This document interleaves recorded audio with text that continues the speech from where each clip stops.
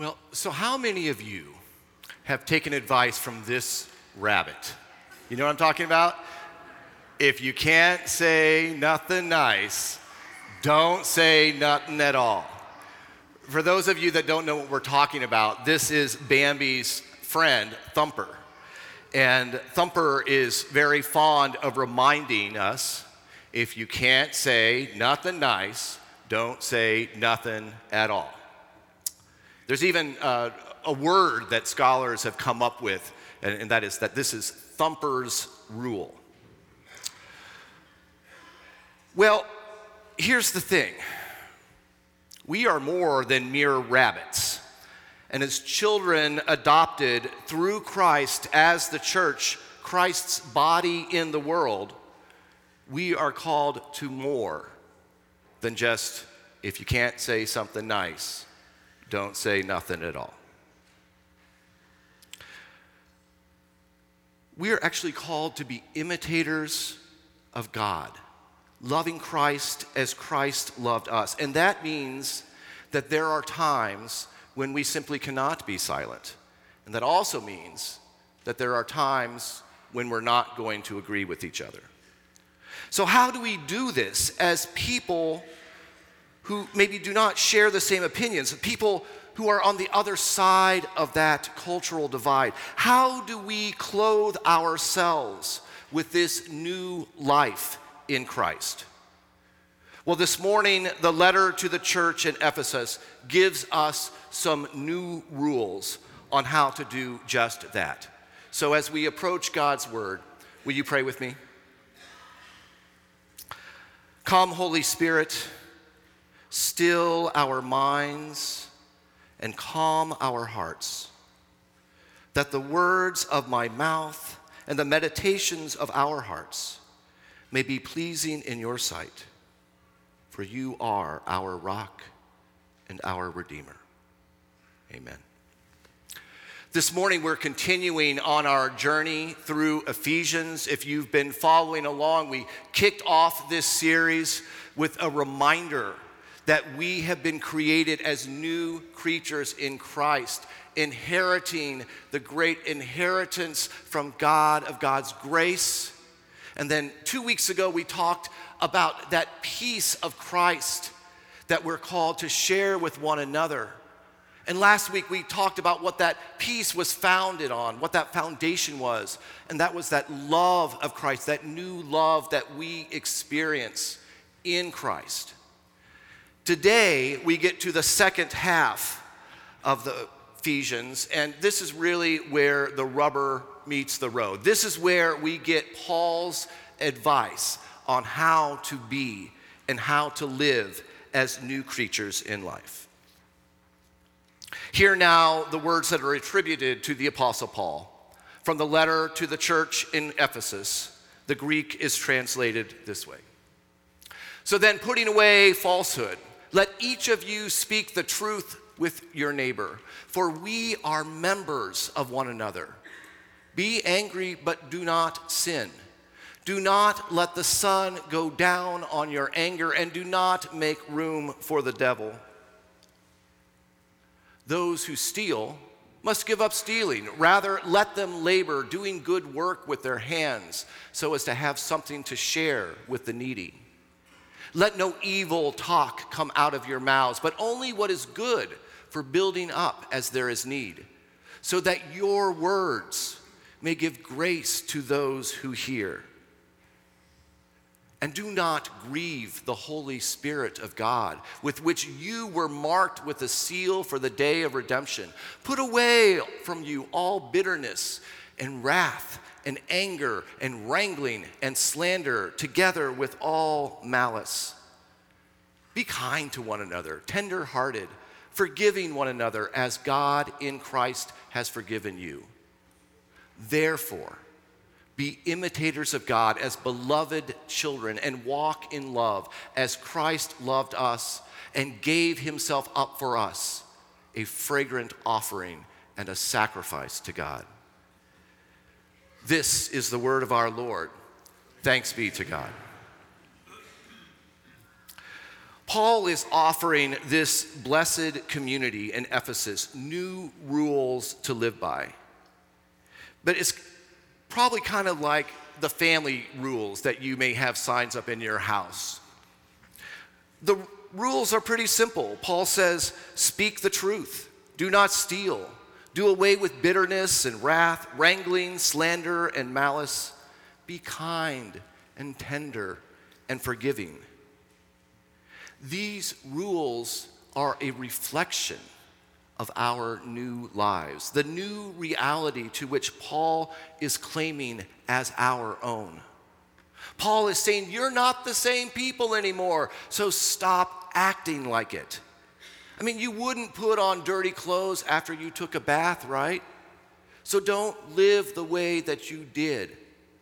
Live the way that you are. Nearly 30 years ago, there was a Japanese scientist named Masaru Emoto, and he wrote this best-selling New York Times book called The Message of Water. And in that book, he showed microscopic pictures of water crystals. And these crystals were formed in the presence of words. So when they put the word thank you, we have this beautiful, almost starflake-like crystal. Likewise with wisdom and truth. When we say bad things, or when bad things were written on the little jar, like, you make me sick, we have these ugly crystals that are formed. In fact, he claims that even the power of prayer can be seen and witnessed in the way these crystals of water form. So let me just ask, how many of you are buying that? We have some skeptics, right? All right, I hear you. Well, here's the thing. There's all sorts of medical studies also that basically say the same thing. There was a book written by Andrew Newberg and Mark Waldman called Words Can Change Your Brain. And in it they say, now listen, they say a single word has the power to influence the expression of our very genes. Negative words release stress and anxiety-inducing hormones in its subjects. And whether spoken or heard or even thought, negative words not only cause situational stress in that moment, but also contribute to long-term anxiety and physical health problems. In contrast, positive and optimistic words stimulate the frontal lobe and connect to the motor cortex of the brain that is responsible for moving us into action. I mean, science is documenting what we all already know to be true, that positive words encourage us to positive actions and transformation. And if you've ever been a coach or a teacher or a mentor or a parent, you have seen this firsthand. These studies really uphold that wisdom in the book of Proverbs, that kind words are like honey, sweet to the soul and healthy to the body. As I was working on this sermon this week, I got a little email in my church inbox. It was from a gentleman that I didn't know. And he was asking me if I might be related somehow to the Michael Ireland who taught orchestra in Olathe, Kansas back in the 1980s. He said that his life had been changed and he had instilled in him a lifelong love of music and that he still plays the violin even if he's not that great. Well, he asked how my dad was. And I will tell you, my dad suffers from Lewy body. It's a form of Parkinson's. And he's still blessed to be at his house, but his days are long and silent. And that email that was shared with him, that little message, it meant so much to him, and it meant so much to my mother, and it meant so much to me. So I want you to just take a moment right now, close your eyes if you like, and I want you just to think of one person, one person that's said something good to you, said something that you carry with you, I want you just to hold that person right now in your heart. I hope that you have someone right now. And I want you to believe those words that were said, and I want you to continue living those words out in your lives. How we talk to each other, the words we use, determine also how we see ourselves. And how we speak to others determines how they see us.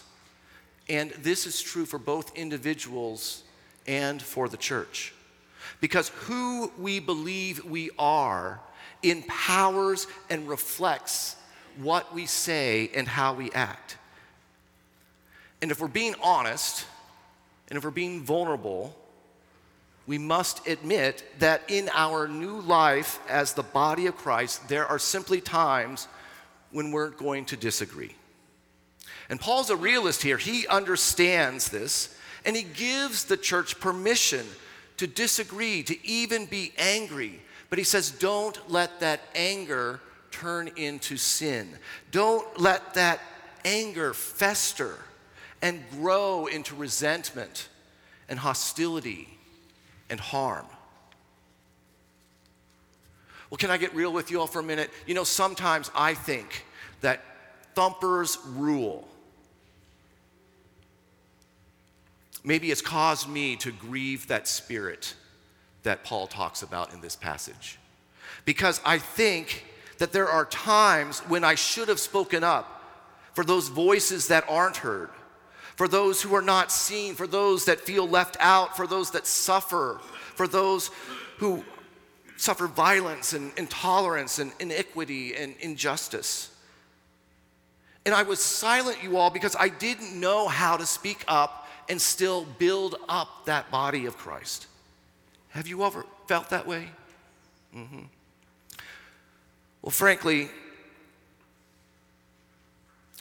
I stopped right there when I was writing the sermon because I didn't know what to say. And I prayed, and I listened, and I wrote a bunch of words out, and then I deleted a bunch of words. And I woke up on Saturday, and the sermon wasn't done, and I went to the officer retreat, and the Spirit, as the Spirit is prone to do, it moved. We had Carrie with us at the session retreat, and he helped us understand how to engage in courageous conversations with people with whom we may disagree. And I don't have time to tell you all the wisdom that he imparted for us, but I want to leave you with one takeaway that I'm going to keep. And that is that we have so much more in common than our differences. We have so much more in common than our differences. And because of that, we are to listen attentively and with empathy, understanding those people with whom we simply do not agree. And here's the most important thing.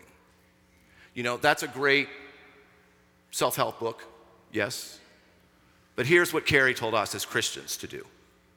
Pray before, pray during, and pray after. Be aware of the words and let the Spirit help you to make these words healthy and able to build up that body of Christ.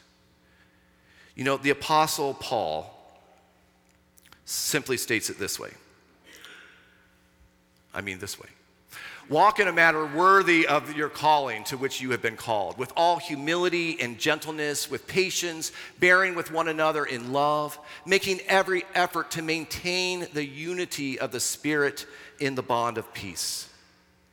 Because there is one body and one Spirit, just as you were called to one hope of your calling, one Lord, one faith, one baptism, one God and Father of us all, who is above all and through all and in all. Friends, we are more than just rabbits. We are called to be no less than imitators of God in the Spirit, one in the Lord, united in Christ and with each other, even those people with whom we disagree.